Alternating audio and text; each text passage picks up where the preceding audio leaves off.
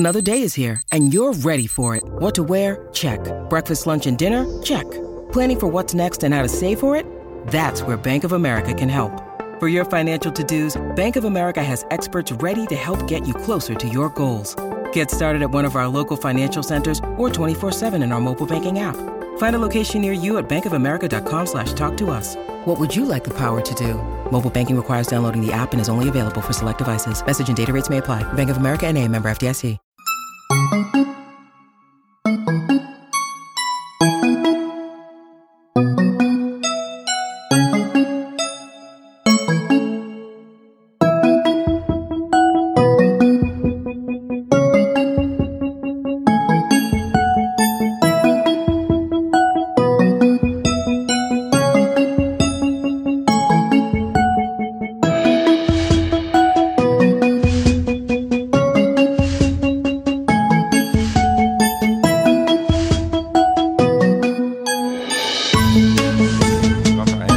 That ends really abruptly. Hello, good evening, and welcome to Winners and Losers from the LFC Day Trippers. I am delighted to be joined. I'm Gavin. I'm delighted to be joined by Davo, who's going to give a fuck about Liverpool, and Colin, who's come on because Aston Villa have sacked Steven Gerrard, won 4-0, grabbed Unai Emery from Villarreal, and he just said to us before he came on, it's like been a great 2 days. It's the first time he's loved football in over a year. Davo, how hard are you going to go on Liverpool tonight? Do you know what? I could go hard, but in a funny twist of things, I probably could have put Liverpool as the winner with how the results went. Yeah. For every result went for Liverpool this weekend, apart from we couldn't beat the fucking bottom team. But look, we'll have a little fucking chat anyway. Okay. Conan, I listened to your podcast last week post Fulham, and you were having an absolute breakdown yourself and your brother, isn't it?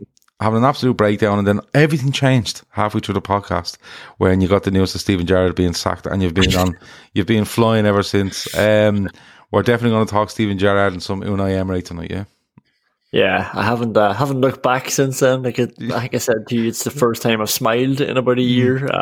That's probably a little harsh. It wasn't a year's worth of misery under Gerrard, but it was definitely a tough 5-6 months anyway. Yeah, the world is your oyster now.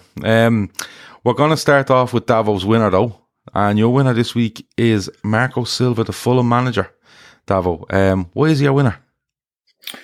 They're flying, Gav, to be honest with you. And they've kind of crept up on me. I was just having a little flick back through their fixtures and all that. They've only failed to score in one league game, I think, from the quick look I had tonight. That was the worry when they were coming up, because Mitrovic, when they come up the last time, he struggled badly for goals. And people were like, well, listen, it'll probably be the same again and whatnot. But like I said, he's I don't know how many goals Mitrovic got, but he must have 4 or 5 at least. Easy. Probably more, probably 6 or 7. Like I said, they've only failed to score in one league game.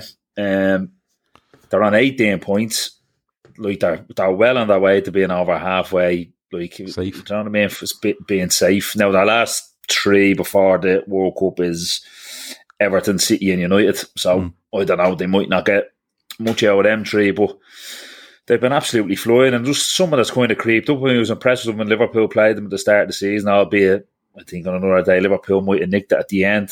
But just going forward, boys, just so impressive with the numbers of goals they're getting, and he plays it. I'm sure the Fulham fans, after what Parker kind of served up there before, be very happy with kind of this style of playing. I think they're flying, kind of breath of fresh air type thing for the newly promoted team. And like we'll talk Villa later on, the likes of Fulham have made Villa kind of have to move and make a change, because do you know what I mean? Like that, Fulham aren't going down, or certainly I'd be shocked at this stage now if they did.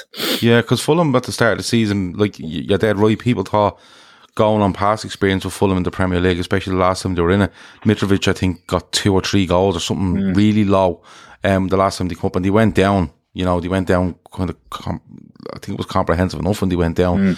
But you're right in what you say, like they've come up, people expect them to go back down. Will they rely on Mitrovic? Mitrovic is getting goals, but there's goals coming from other areas.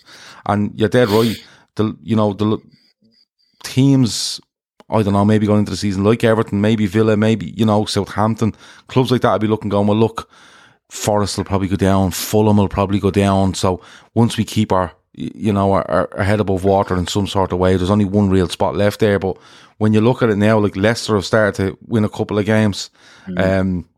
Fulham are out of that. All right, Forest are still down there, even with the result against Liverpool at the weekend. So yeah, you're probably right. It is probably having a knock-on effect on other clubs going, oh, they're not fucking going. Now it's probably 2 spots and we're getting closer. We're one step close to it because they're up and running, the sort of way. Colin, when you look at Fulham and you look at Marco Silva, he's at Everton. It doesn't work for him. Does he go to Watford? I think he goes to Watford then as well. And it does. And look, nothing works at Watford. Like, you get 6 months at Watford. It's like you're like an intern, and then they just give you a load of money and tell you to piss off. But he's come back. He's come back with this Fulham side. They come up, and you look at him there, and like you said, 18 points. Well, more or less halfway to securing Premier League football next season, and it's a real turnaround for him, isn't it? For the kind of reputation he had and then kind of lost in English football. Yeah, I think actually, though, in fairness, and maybe it was just me, even at those jobs, I think he always implemented something very quickly that made you think, this boy's got an idea. I know he's got a bit of something that you wouldn't mind your own team having, and like we're absolutely bang on here talking about the other clubs looking on at them, and like, yeah, you're right saying they're looking on at them, realising now they're not going to get relegated, but I think it makes the other clubs a wee bit more impatient as well when they realise a team like Fulham can have nice things. Like, why can't we? Because I look at it from a Villa point of view, where you're always wondering, like, how good is this squad really? Like, where is the ceiling? But then when you see teams like Brighton, Brentford, Fulham, like, not only doing well in the league, but actually life seems worthwhile for them. And then you start wondering, like, we should maybe look at that as well. Like, we can have that with our squad. Yeah, like you mentioned Brentford there, they've come up, they stay up last season. They're dropping like a stone at a certain part last season, and they managed to stay up, and they've been all right this season. You know what I mean? They got hammered by Villa at the weekend, but they've been all right this season, and the likes of Brighton just progress all the time, and it's just small but constant progression from these clubs. Davo, with Fulham though, and Marco Silva, like Dan J is right. He thinks it was Watford then Everton. You're probably right, and he does implement stuff for Everton.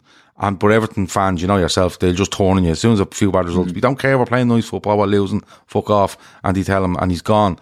But Davo, what's the next play for Marco Silva? Because even early in this, all right, say they take 2 points out of the next 3 games. Right before the World Cup, and they've 20 points after 12, 13 games, wherever it might be, right? 14 games. And they're looking, going, we can be really safe. What's the next thing for Marco Silva? Does he look to strengthen in January and really push on, or does he just keep this going? And they don't look for too much too early, because that's what happens to some clubs for me. Yeah, no, listen, I wouldn't have thought there'd be a reason for them to go banging the door in, like if they're on 8, 19 or 20 points going into the World Cup in January. Obviously there's obviously games after Christmas and stuff like that, but listen, kind of play for Silva would be if they stay up relatively comfortably. I don't see why he wouldn't like to stay there maybe and try and do something for a couple of years. Fulham have been kind of trigger happy, as that goes with the territory when you're kind of a yo-yo team. But listen, I don't understand.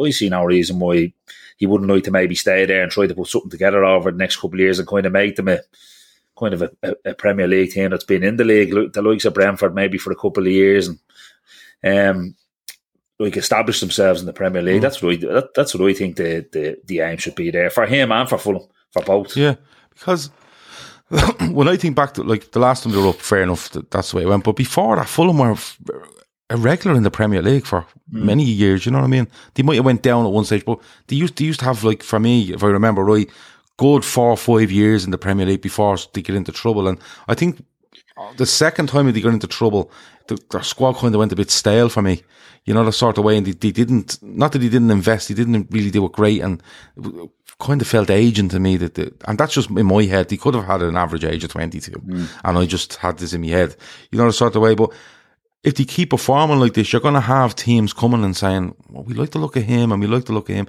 Even the likes of your Villa, your Brighton, even your Brentfords, wherever, a little bit more established in Brentford's case, where they'll have to fend this off, and they will have to turn over players. And I think that's where it'll become big for Marco Silva, where, you know, he's up, he's doing well, but now what does he do in January? What does he do in the summer? We might lose one or two. Like, I can't believe no one's come in for Mitrovic.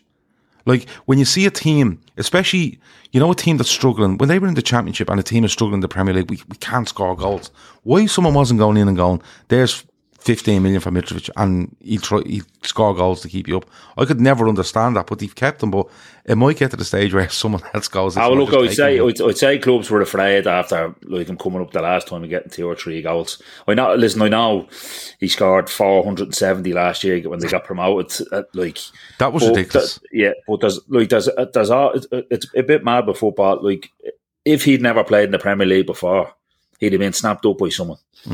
Because there's a bit of unknown there. Like everything, it's a bit of unknown. Like, he'll score goals, will he score goals? I think managers think, now I'll get a tune out and he'll score goals. But because he'd been in the league and scored 3 goals or whatever the last time, teams are like, yeah, look, I know he's banging goals in the Championship, but he didn't deal with the last time in the Premier League. Whereas this time he's hit the ground running, he's flying.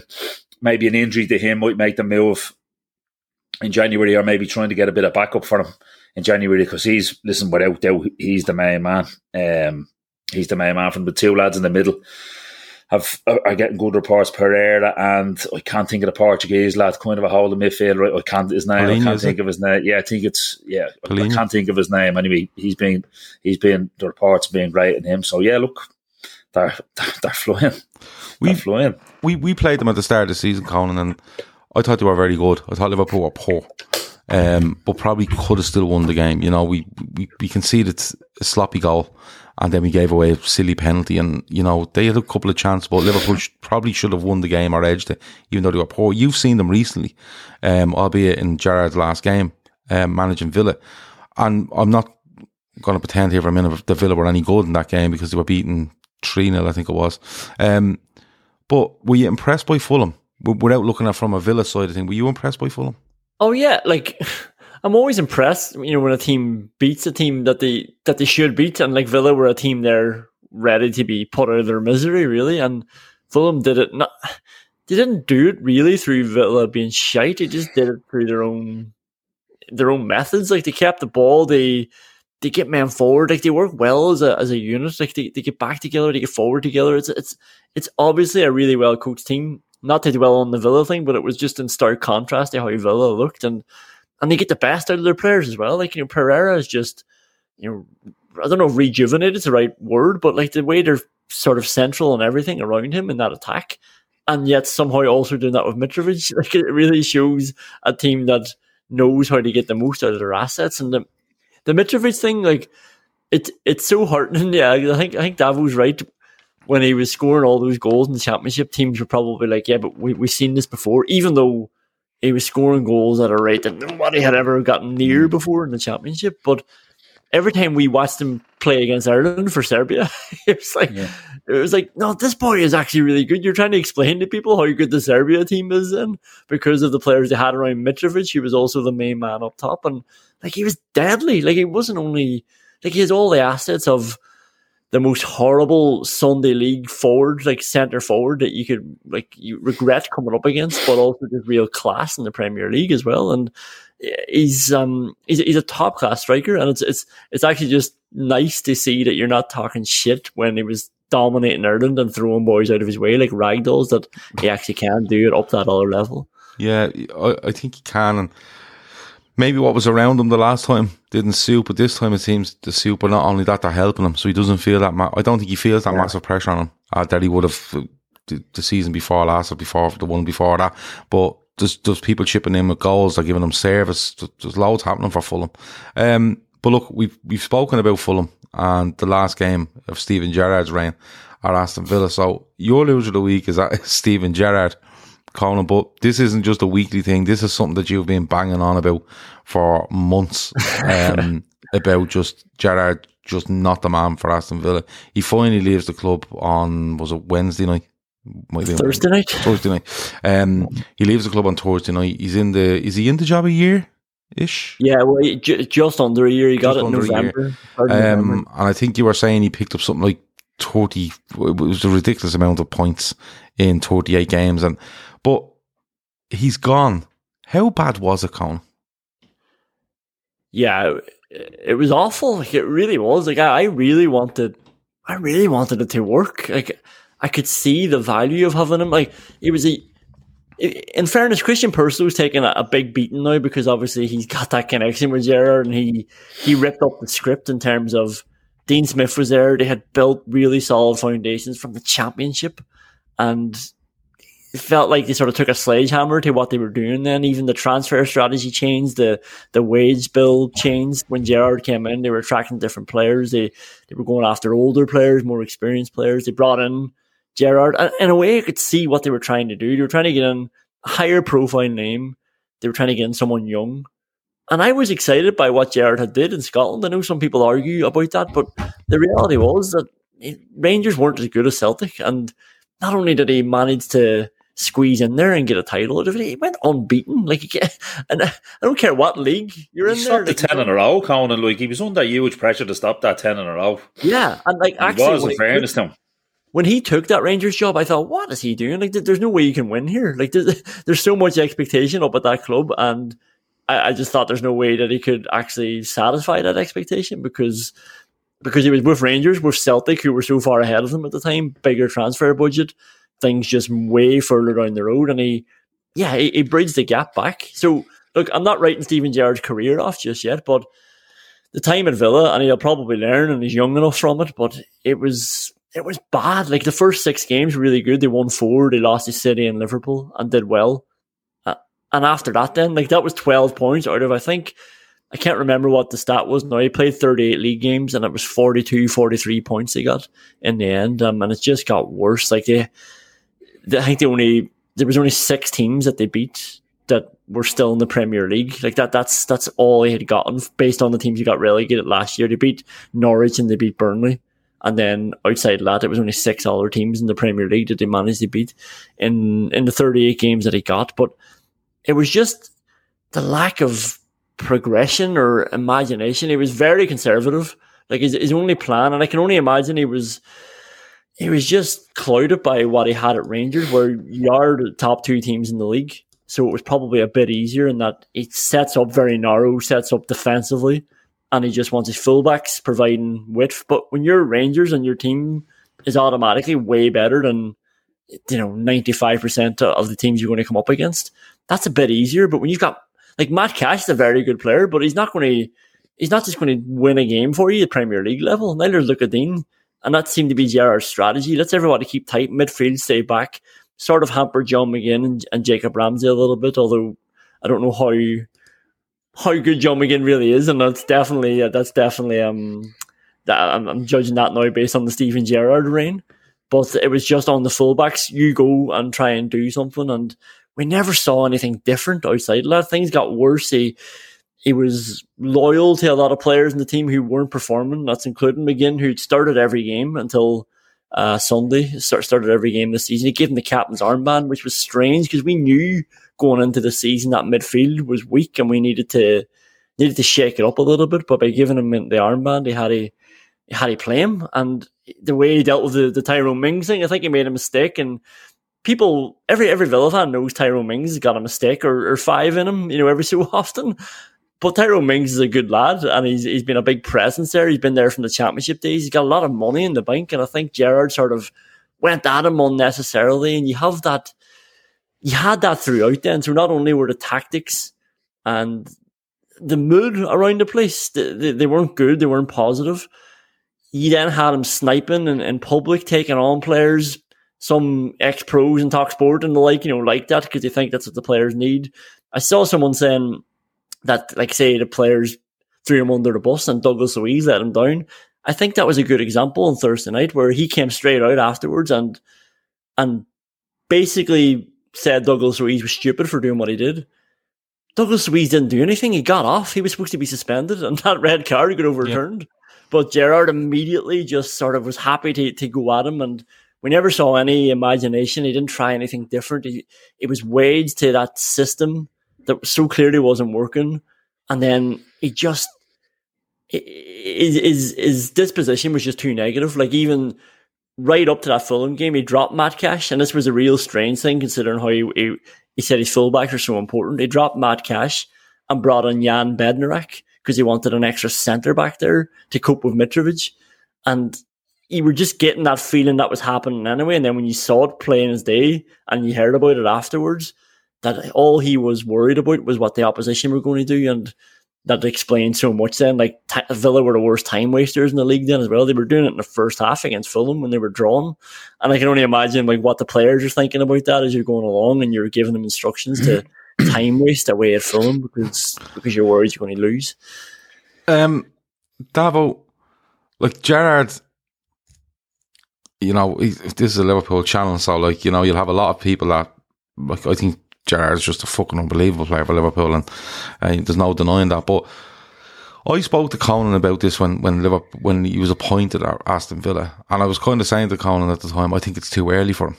Yeah, he did. Right, and what I meant by it is that he went up to Rangers. It was a surprise, but the big thing for me when he went to Rangers was he walked into that club and he said, "These are the standards. If you don't meet them, I'm not here." All right, and Rangers were a mess. Right, when he went up there, and he went in and he just told them, if you don't do it right, there's no point in doing it, and I don't want to be part of it. And he started doing things right, and you see what came with it, right? And I kept saying he needs to stay away from England for his next job. He needs to stay away because Gerrard is a big thinker, and I think, you know, he thinks an awful lot about the game, and he, you know, I think he lets stuff affect him, you know. And I would love him to see him to go on to somewhere on the continent, to do a year or two, and then you could argue he could come back and look at the Liverpool job if he was successful, right? I don't think he's anywhere near the Liverpool job, and I, for one, have said it openly, I don't really want him anywhere near it. But, David, was it too early to go from the Scottish Premier League straight into a Premier League club that, let's be fair, are a huge Premier League club, right? They have a huge stadium, they have a huge fan base, they have a huge history, they have European Cups. Was it too much too early, David? Because I genuinely think it was. And I said this to Conan at the time, it's too early for him. Yeah, look, hindsight, look, you said at the start, right, that's fair enough. But I think for the likes of Gerrard and all that, I don't really think they want to go to the continent. I don't really think they need, I don't think that they think they need to go.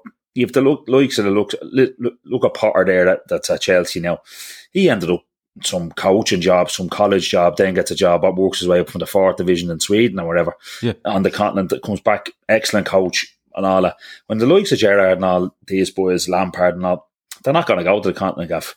Once, like, he went to Rangers, and like that, I was like you openly, I don't want Gerrard near the Liverpool job, but I watched an awful lot of Rangers when he was there because I wanted to have a look and see what they were like. And Conan is spot on. It was like 4-3-3, but it was like 4-3-3 with Rafa Benitez managing.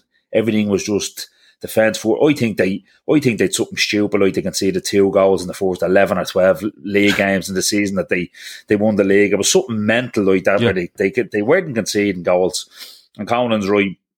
When you're the top 2 teams in the league, they tend to own the ball anyway and all that. So I just watched. It was kind of, it's not great to watch, but listen, he went up there, and in fairness, a lot, like, people don't realise he would have been under massive pressure to stop 10 in a row because it's never been done before, and Rangers, like, they'd have imploded again, I'd say, if that had happened. But like you, I 100% agree. 2 of my best mates are Villa fans, massive club, and they were the same as Conan, wanted it to work coming down. Listen, hindsight would tell you it probably was too early for him, but I think if you asked him, if he was on the show here and you asked him, would you do it again? He'd tell you, yeah. He wouldn't say, no. He absolutely backs himself. I should have gone to the continent or should have gone like that. No, I just think he comes down. He made some fatal flaws. Honest to God, the Tyrone Ming stuff was some of the worst man management I think I've ever seen. I don't know what he was playing at. Take the captaincy off him. Do whatever you want. You come out in the press and you say to a player has to look at you in the eye like a man and tell you he's ready to play again. Like, they down tilts. That was it. They subconsciously or consciously, I'm not saying that there was murder in the dressing room all the time and it was toxic, but subconsciously, with that kind of stuff, to me, the tilts went down. And when that happens, you're a dead man walking. Conan, when he goes to Rangers, you know, it's Steven Gerrard. He's a massive name. He's well known throughout his career for having, like, ridiculously high standards, right?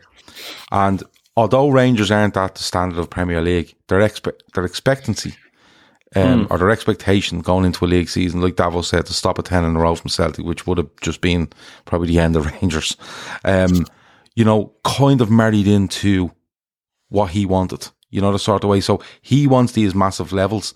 They're willing to, although they're not the standard of player, they're willing to, massively respect Steven Gerrard and put all this effort in and go all in with him, because there's a massive target over here that they have to stop, right? And that suits him. How much did it not suit when he comes to Villa, where I get the feeling Gerrard walks in and he expects to win every single game, right? That's his level. That's his level. He wants to win every single game. Now, it doesn't show later on in his Villa career, or the later on in the year that he's there. But how much does he come in and he's like, well, we have to do this, and the players are looking going, we can't do that. And that's not down to the players' ability. I think it's down to, look, we're a huge club, but we're probably 10th, 11th in the Premier League here, and you're looking for these standards that we're going to be top 4. Did that kind of go against him? Did he hit a roadblock very early on in what his levels and expectancy is, and he didn't shift him enough to where Villa are at the moment? I think it went against him, in my opinion, so much as I think you're right that that's what he wanted and probably demanded, but he didn't know how to get them there or help them to get there. And it's something that I'm always sort of worried about or paranoid about some of the best. Like, Gerrard's one of the best players I've ever seen play, and I always said it was like my guilty pleasure, when he was in his pomp at Liverpool. And it's one of those fears that you always have about Roy Keane as well. Like, will they be able to get a player to do what they did, or was it just so simple to them and so innate to them and instinctive to them that and you started hearing that more and more. Then Villa missed a few chances, and the stats bear out in the end. They didn't have as many chances as Gerrard thought they had. Now, they did have big chances they should have scored sometimes, but after every game it was always just like, I need more magic, I need more quality. It was never like, it very much felt like he didn't realise that was part of his job, to create chances and get players into positions. It was always just like, I'll look after the structure at the back and I need boys to win the game for me. The way he would have did, the way Fernando Torres would have did under the Benitez system. We'll keep it tight and we'll let the real top players do it. And I assume, because I didn't see a lot of them, but I assume that was easier to do at Rangers as well. Again, when you're one of the top dogs in the league, you are going to have players who are better quality. So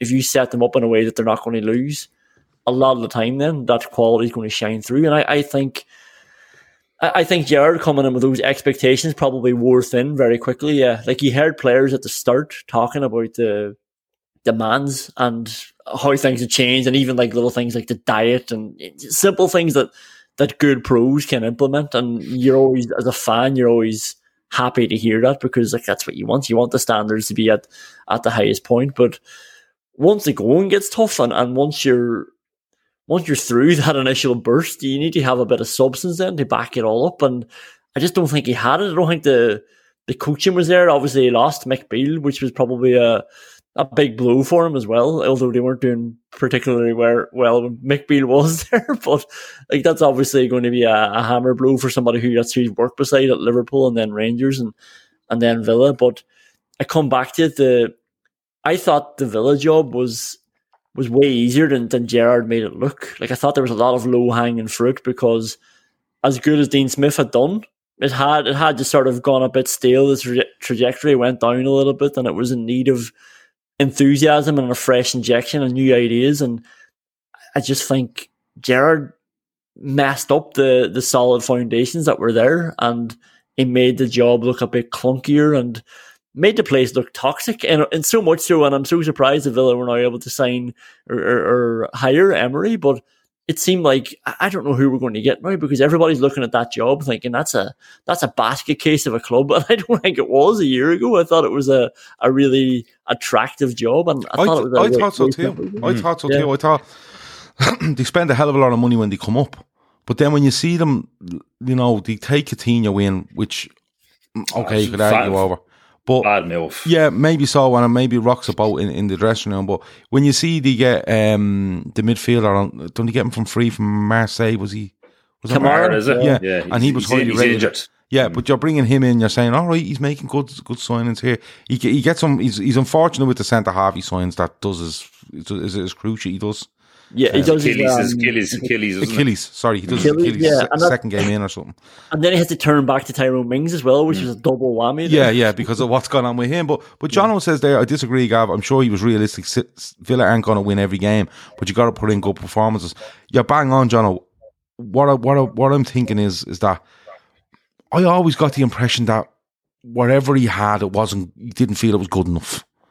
You know, and look, you never have anything good enough. You're always striving for more, but it kind of looked to me like it was kind of grinding on Gerrard. It was grating on him. The alarm bell should have been going, Gav, when bring the likes of Coutinho in, right? That's grand, but trying to pigeonhole him or trying to ram him into a 4-3-3, then try and Buendia, then not knowing can Watkins and Ings and Watkins not play together, trying to force them into the thing. If you decide Coutinho change the formation to a 4-2-3-1 or to whatever and said, right, this is what I had in mind, I want to get Coutinho and Buendia in, I think I can do it this way, grand. But to keep the formation the same and just try and pigeonhole these players into positions and just hope that, like Conan said, if we can keep it tight at the back, these fellas should win the game for us. It's just mad. The alarm bell should have been going then, and as well as kind of the regression of fellas. 2 years ago, Gav, you would have heard me and Shawnee Lawson talking about Konza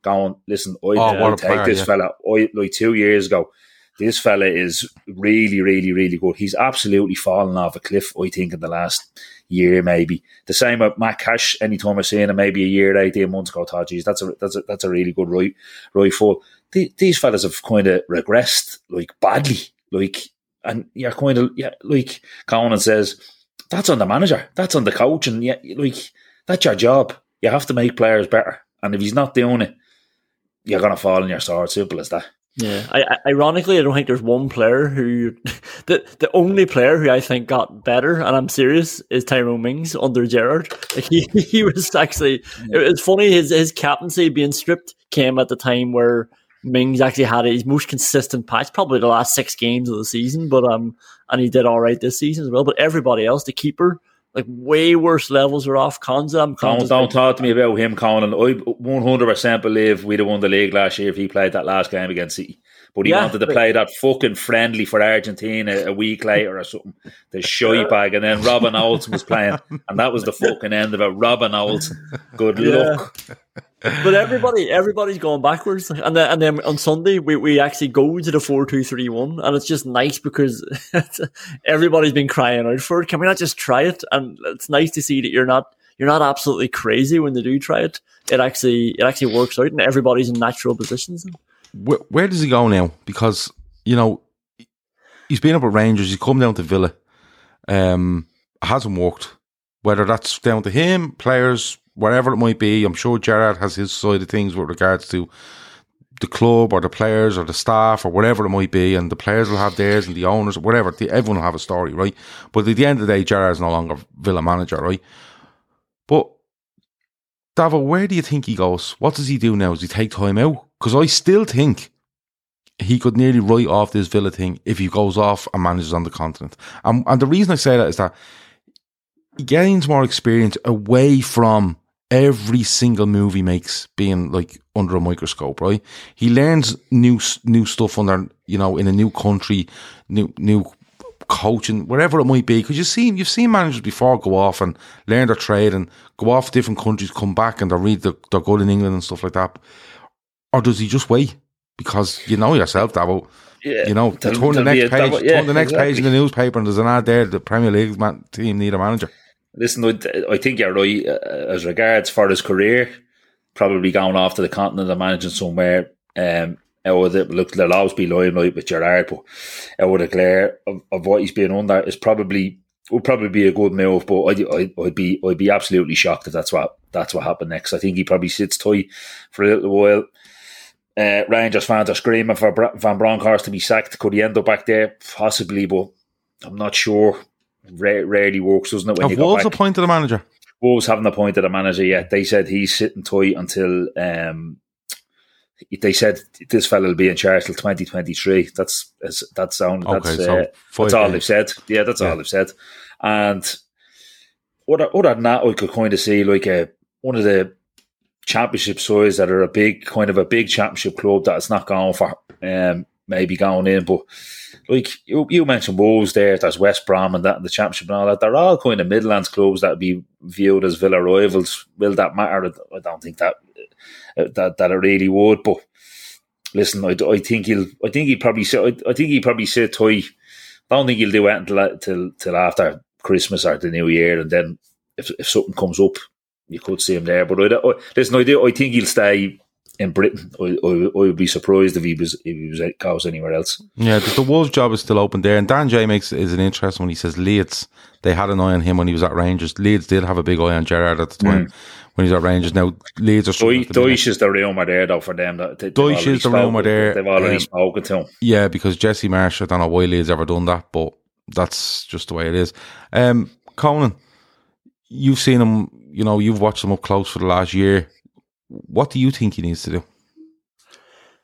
I think he needs to, is the first thing he needs to do is take a break. And I don't just mean, rest up and whatever else. And he could probably do that because he did probably get involved. He probably got too into it. Like somebody saying there, he's quite serious. And I know that's the way he is anyway, but just got so consumed with how shit the players were. Really, and once he steps out of that now, he might take a breather and think, right, like, what did I do wrong there? What could I have done more? And I think, I don't think it's impossible that he get another job at that level. I think it will. Like, we're talking about Wolves, Leeds. If Frank Lampard can fall back down to the Everton job, like I think he will. It's realistic that he will get a job around there again if he wants to go back under the microscope, as you're talking about, Gav. The first thing, I think he needs to take a break. One of those year or two where these managers just go to a few other training sessions. And they just do a tour of the world watching training sessions and set up, Yeah, because it seems like, and isn't it ironic that the manager who probably had the biggest back and forward with, or probably the most cold relationship with Benitez, it seems like he's just so influenced by him. He learned the most off him. Yeah, and that's funny, considering the player, he's probably frustrated at his role sometimes in that system, but deep down he probably appreciated what Benitez did for him and Liverpool. But he needs to just be influenced by other people now as well, and he's gone straight into Liverpool and worked up quickly there, from the underage system, and then went to Rangers and went to Villa, and he could probably just do with just seeing what's out there and chatting to other people and seeing how they're doing it and going to games and looking at it through just a pure coaching eye rather than just a Villa eye and what player can I sign. Like there's an example there of after the Arsenal match, the Villa lost this season, Gerrard FaceTimed Leander Dendoncker on the bus and begged him to come join Villa. And in a way, like that's great. It shows the sort of pulling power that he was able to attract these players.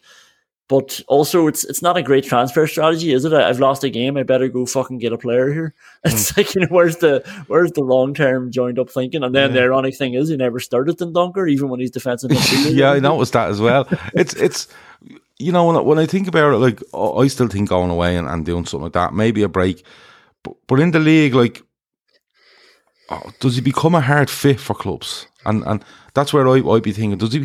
Because look, clubs watch this stuff. They watch how he, deals with Tyrone Mings, the players he brings in, the results he's getting, the style of football he's playing. You've mentioned earlier, Colin, that, a little bit, he just stuck in his ways a little bit when it came to playing and not being able to adapt and stuff like that. And other clubs will look at that. Maybe a longer term project, and I mean something from a lower base that are looking to get somewhere. You have clubs in the Premier League that, they're there and they finish 15th every season and they're fucking delighted with themselves, and that's the lot. Whereas you get a team that might finish 14th but they want to keep progressing and go up, the likes of maybe a Brentford, maybe even a Brighton are a bit higher, but a Brighton, no Brighton have a manager, but something in that style, maybe something like that suits him, where he's told up front, listen, this is where we are, this is where we want to get to, but we're not going to be able to go out and sign you a player that you think is amazing in centre midfield. We're going to have to sign a fella 2 rungs down from that. You might be able to progress him, and if we progress, we might be able to get the next rung up, and eventually we get you that player if things progress. Maybe that's something, but I think it'll be it'll be interesting to see. It'll be interesting to see what happens with Gerrard. You mightn't see him in the game because it's a World Cup and stuff like that. So that's a couple of months out anyway. But it'll be interesting to watch and see where he goes. I wish him all the best because he's Steven Gerrard. But yeah, it's going to be interesting. Let's move on. Davo, you want to talk Joe Gomez or Fabinho? You weren't too sure, but look, go on, you can have a go at both. Listen, look, after that result, you could have picked any of them bar Harvey Elliott and Alisson. I think could have been on the end of it. Robertson wasn't too bad either. Just, it's more a worry rather than anything else with Fabinho. I do think he's the kind of loser of the weekend, but it's been coming for a while. He's not the player that we're kind of accustomed to. Kind of what the Pep Linders call him, the lighthouse, just winning his battles and well able to play himself, but winning his battles and getting the ball to the fellas who make the magic happen. He was never quick, but he's running around now like he's a piano on his back. I had a quick look there last year. I actually thought he missed more games. According to Transfer Market, he only missed 3 games last year. But he always struck me kind of the opposite to Matip. Matip would miss games and he'd come back in, Matip, and it was like he never misses a beat, Matip, when he comes back in after an injury. Fabinho takes an awful lot of time to get back up to speed. So it's obviously miles in the tank and he's struggling badly, and I hope it's not the case, but more and more I look at it, I think that his legs could be gone and it could be kind of the end of him that kind of way. And with Gomez, look, he done great to battle back from that awful injury with England, but this crack of having a good game and then 2 bad ones, this kind of rhythm he gets into, like he was excellent against City, gave away a penalty during the week. Not really. Listen, I was meant to go to the game on Wednesday, flight never took off, clattered a point in the airport, back to the local. I was looking at the game out through one eye. I don't know what his overall performance was like, but gave away a penalty from a sloppy bit of play, and then the weekend he was absolutely horrendous in possession and out of it. Mistake, obviously very bad mistake, giving away the goal or giving away a free kick that leads to the goal.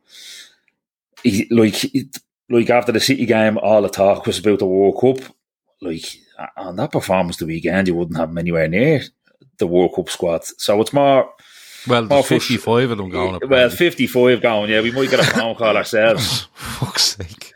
But it's just kind of 2 different things. I don't think Gomez's legs are gone. Kind of, for want of a better word, the way Fabinho is, but he just needs to stop these brain farts that are just fucking killing us over and over and over again. It's 1 good game, 2 bad ones, and I really, really, really. I haven't had the stomach after. I didn't listen to you last night. I probably listened to it in the morning. I don't want to consume any kind of football media at the minute because I was fuming after that the weekend. Like to lose to the bottom team and just so like bar set pieces. Now we should have had probably 3 or 4 goals from set pieces, but bar set piece we didn't create, and it was a real fucking gut punch the weekend. Result, lucky enough, wasn't too much damage as regards all above us.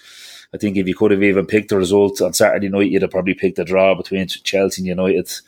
Spurs get beat, Arsenal drop points, City are going absolutely fucking trounce the league anyway, so forget about them. So yeah, look, a bit of a rant there. I don't really like it's more a rant of the week than a loser of the week really there, but yeah, Fabinho and Gomez, a lot of worries going forward for me. I'm gonna get Conan in a minute because it's good to have people from the outside looking at things. And he's probably not watched as much detail as we have, obviously, but it's good to have it in. But just on Gomez, right? Thought he was great against Man City. And he's done well when he's come in this season. He's come in at right back, I think, once or twice, and he's done absolutely fine. He gets a great assist for Firmino. Rangers are playing at right back. But at the weekend, like, he gives away that free kick because he's just decided to switch off. You know, I'll just switch off here and whatever. And that's because the team are doing it for me. You know, I said it last night on the show that you didn't listen to, but you might do in the morning. I will in the morning. But it bleeds through a team. And Liverpool were at this Saturday where everything was slow, ponderous, you know, on the ball. Bar a good Harvey Elliott ball over the back for Carvalho, where he probably should have hit a 4th time. Liverpool looked very ponderous on it. And Gomez got affected by that for me, and ultimately led to the free kick that we can see it from. I don't think Virgil van Dijk's doing him any favours beside him, because when they played together, Gomez used to be the one that would go and be aggressive, and Van Dijk could hang off and say, look, if it goes beyond Gomez, I'll sweep this up all day, where as they both look like they're both standing off, or they both move up, and it looks a bit all over the place for me. Gomez, look, I agree with that rhythm where, he plays one good game, he gives away a stupid penalty during the week, like there's no need for it, and he gives away that free kick, and that happens. That does happen. I'm not into this saying he's still young. He's not. He's 24. He's at Liverpool since he's fucking 17. So he knows what he's playing Premier League football since he's 17. So I don't really go along with that. But I don't think he's the biggest issue in the team. And that brings me on to Fabinho, where like Dan J says, he's lost his father last year. He's now expecting his fourth child. Long draining season last season. It could be an emotional thing. Confidence looks shot. His legs look gone for me. And not only that, he looks very indecisive as to where he's to be and when he's to be there. Whereas when he was in the midfield, where he knew two lads were in front of him working and he just fill in gaps, cut off passing lanes, he's unbelievable at it. But now I'm looking at him, he's a different partner every week, he's in a different formation, and I said it last night, we don't have a midfield that can play 3 games in a week.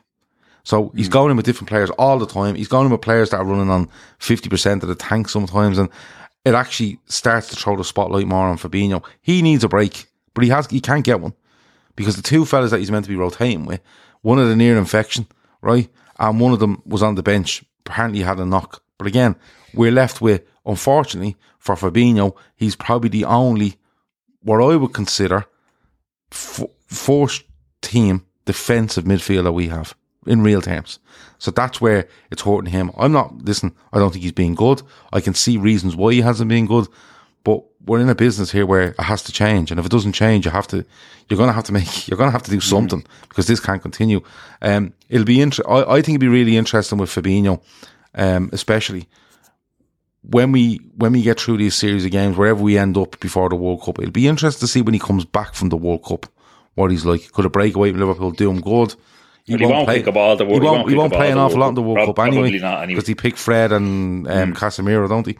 Yeah. So it'll be interesting to see with him. With Gomez, I'd probably still like to see a couple of games from him as well, where you get him properly up to speed as centre half.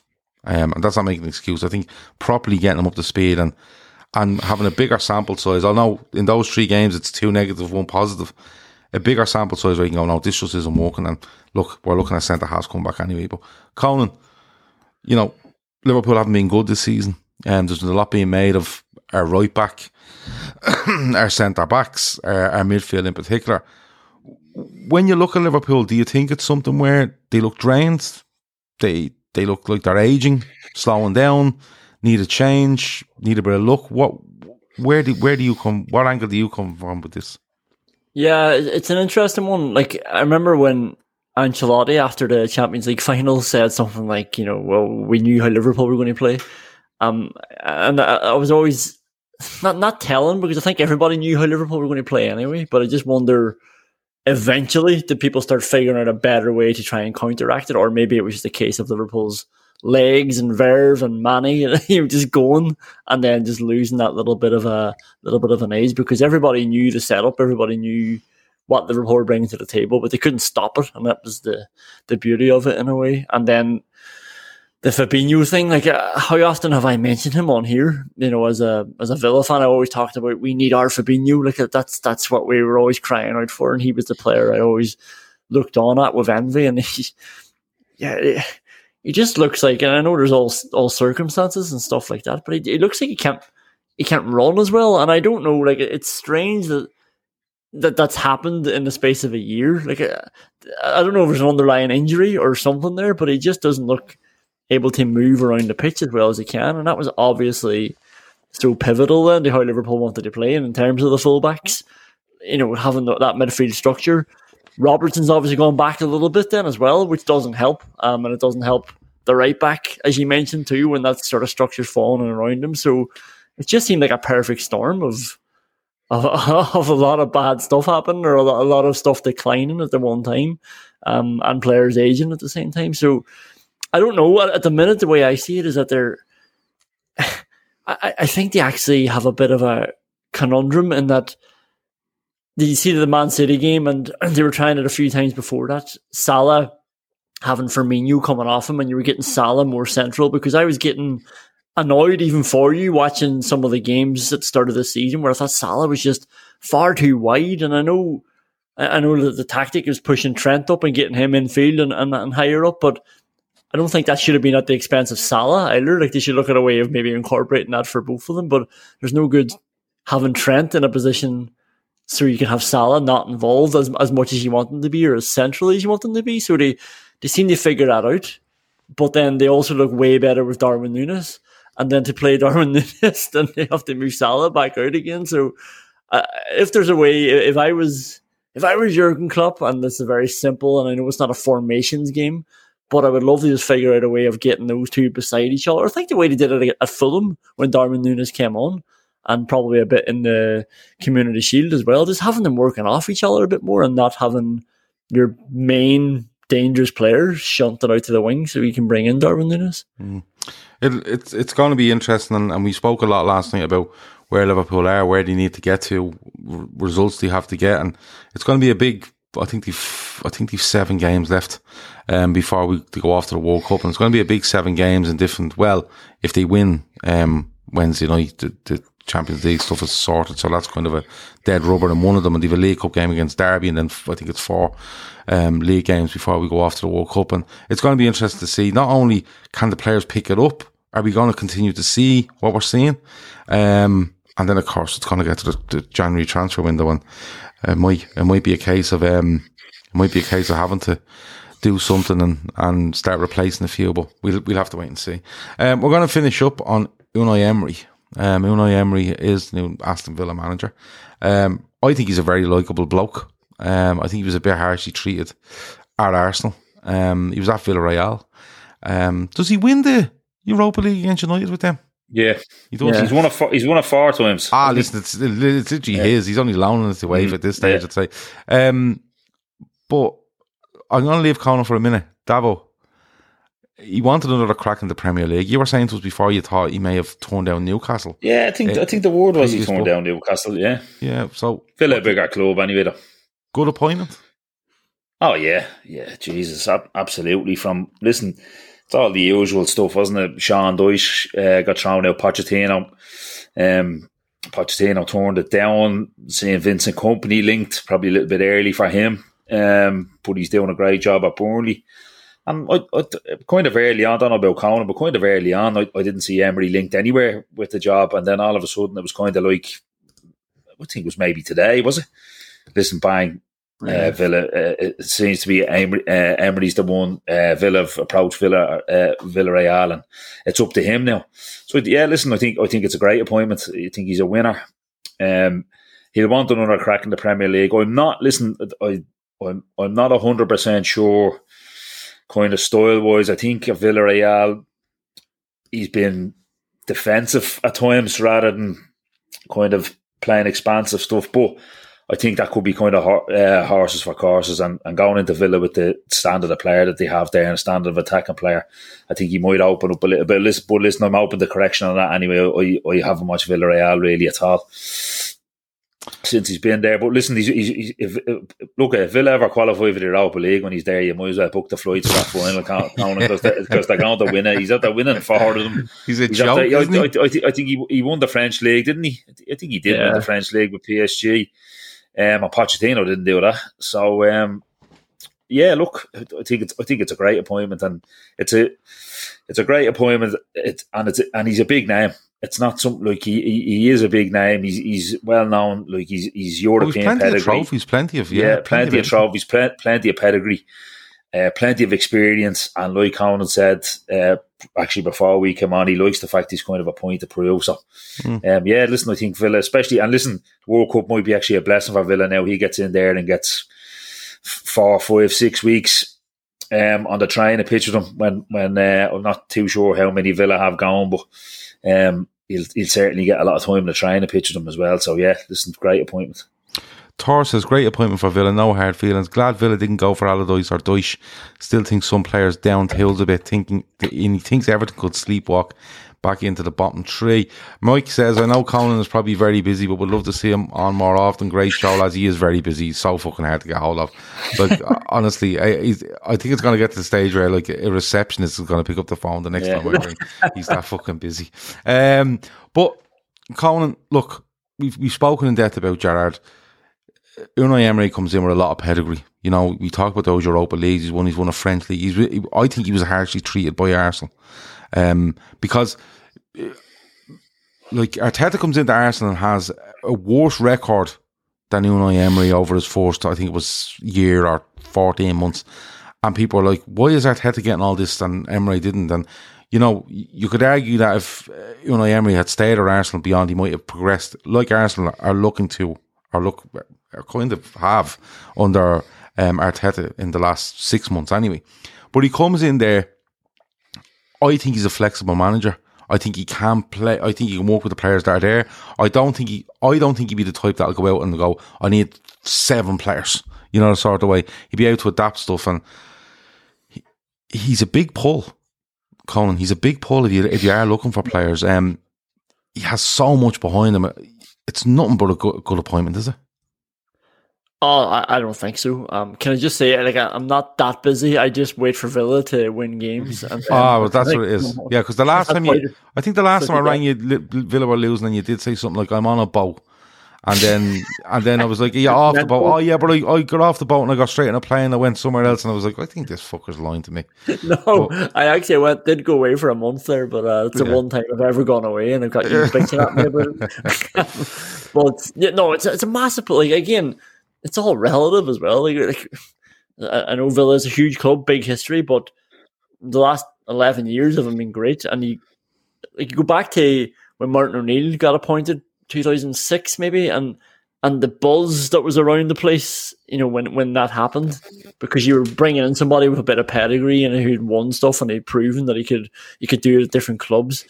Gerard Houllier came in and afterwards, and obviously it didn't pan out because he got sick. But then since then, like, I think it was Alex McLeish after that. I think it was Paul Lambert, Tim Sherwood, Remy Gard, Roberto Di Matteo, Steve Bruce. You know, then Dean Smith comes in, does well, like, but he's coming up from Brentford, and then replace him with Steven Gerrard. Like, we haven't had a manager with this pull or with this caliber in a long time. And when this job became available, immediately in my head, I sort of had a little short list of, like, you know, first priority, second priority, and third. I think the first for me was Pochettino, and I sort of knew that wasn't going to happen, but I just wanted them to try anyway. Like, why not just test the water, give him, you know, try and give him an incentive, put a big paycheck in front of him or whatever, and you could build something there. And I had Emery genuinely second. I was like, I would absolutely love Emery to come in, because you're right, he's adaptable. He's won 4 Europa Leagues. The Arsenal. I know the Arsenal fans probably don't want to admit as much now, but do you know the way, like, David Moyes didn't do well at United, but I think history is a bit kinder on him now because of what he was left with and what happened afterwards. And I think that's the same with Unai Emery. Like, the facts are he did better than Arsene Wenger's last season, got into Europa League final, came 5th, and you know, he seemed to be hounded out because he was polite. You know, that seemed to be his biggest mistake at Arsenal, and he just left there very early and went on and did another good job somewhere else. And you know, maybe that's a good lesson for Steven Gerrard as well. Like, yeah, you make a mistake somewhere and you can just bounce back and get another job that's more fitting.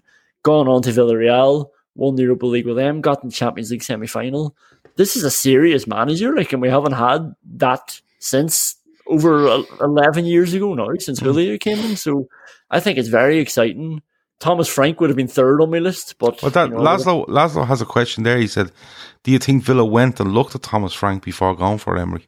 Yeah, there's a lot of talk about that. I don't know. I'm not just saying it, but I would have preferred Emery. I would have tried to get Emery first, and I think after they've tried Steven Gerrard, and I saw somebody there suggest, like, when are Villa fans going to, you know, look at Purslow, and trust me, they are. Like, everybody sort of is wearing a bit thin with a lot of people now, and I think it's his ego that's getting in the way, which is his want, I suppose. But I think, not that he would have been overruled, but I definitely think the people above him would have said we need to get serious here now. Like, you told us we were getting serious when we got rid of Dean Smith, and we took a punt on somebody who just wasn't ready for this job. So we need to get somebody who's proven. And that was the one thing when I was raging when Dean Smith went. Like I said, it did probably time, but I wanted him, if they were getting rid of him, to bring in somebody ready-made. Like, then it would make sense. And I think if they had brought in Unai Emery a year ago, then we'd be a lot further down the line now. I just do think he's a good appointment. I think, if you might see some players that are popular now, like with any managerial appointment, players that are popular now mightn't be his cup of tea. Players that aren't so popular will come back into the team and you'll be like, what's going on? And he might work. But just his contacts around Europe, his experience around Europe, his experience with different players, I think it's a really good appointment from Villa. And I think it is, but I still think it's going to be one of those where they'll need to give him time. Like Davos mentioned there about getting time on the training ground. I get that. But Emery, for me, comes across the sort of manager that you need to give him. I wouldn't be looking at until the start of next season. All right, don't get into trouble. Don't get yourself fucking into a relegation dogfight. But the start of next season, you kind of go, let's see. Because I said the same with Gerrard when he came in, was it last October or November or whatever it was. Don't expect anything out of Villa till this season, and it's just not gone right. But I think it'd be the same with Emery. You're on the same sort of time frame where, this time next year, if they were similar this time next year to what they are now, I'd probably give Emery more time, because it will take time to implement. And you have to remember, there's been a lot of players turned over in that club for big money. So it is going to take him time to pick through. But I think he's an absolutely excellent appointment. I think they should get. Listen, Purslow has no credit in the bank with Liverpool fans at all after the beneath that stuff and the carry on with kind of fans groups and stuff like that after that. But like Conan said, maybe it's above him, but like, they deserve a bit of credit anyway for, do you know what I mean? Like, there's Wolves after sacking the manager and then went to Mick Beale, and Mick Beale said no, and now Wolves are giving it to your man, and they're kind of fucked now. Let's call a spade a spade. They're probably going down, are going to be in an absolute relegation scrap. Apparently, I read it on Twitter from some journalist. I think Villa have been 3 or 4 weeks kind of putting this shortlist together, kind of maybe anticipating or doing their due diligence if things go wrong. So, and they have, as soon as you'd imagine, listen, things they didn't just pick up the phone this afternoon to Emery and then he said, at 6 o'clock this evening. They've obviously been talking to him for the last week or so. Hasn't leaked out.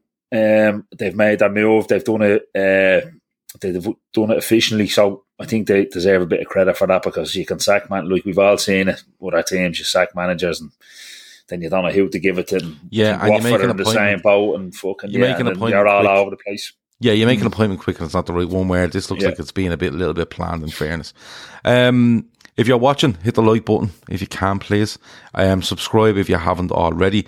Go to weareliverpool.ie and buy one of our LFC DT beanie hats. Davil's definitely going to get one, because he walks around gaff in the morning all around the place in the cold, so he's going to get one. There's not many left, so make sure you're quick to go and get them. And if you buy one, you get entered into a draw. If you buy them before November the 18th, you get into a draw for some We Are Liverpool stuff. So weareliverpool.ie. Every item you buy between now and November the 18th, you will get one entrant into the competition. So if you buy 3 items across the website, you'll get 3 entrants in. So check out weareliverpool.ie. That's where you will find it. Rest of the week, before I get to the lads, rest of the week, what day is today? Monday. Tomorrow we're going to preview Liverpool and Ajax. Wednesday we're going to do full-time Reds after that game. Thursday we're going to have a big chat about FSG. Whoop! Friday we're going Is Andy on? No, we're going to do well, Andy said, what, you haven't shown, you never asked me. I said, I haven't asked anyone. Well, I'm not available. I went, okay. Which is fair enough. No, he's not on.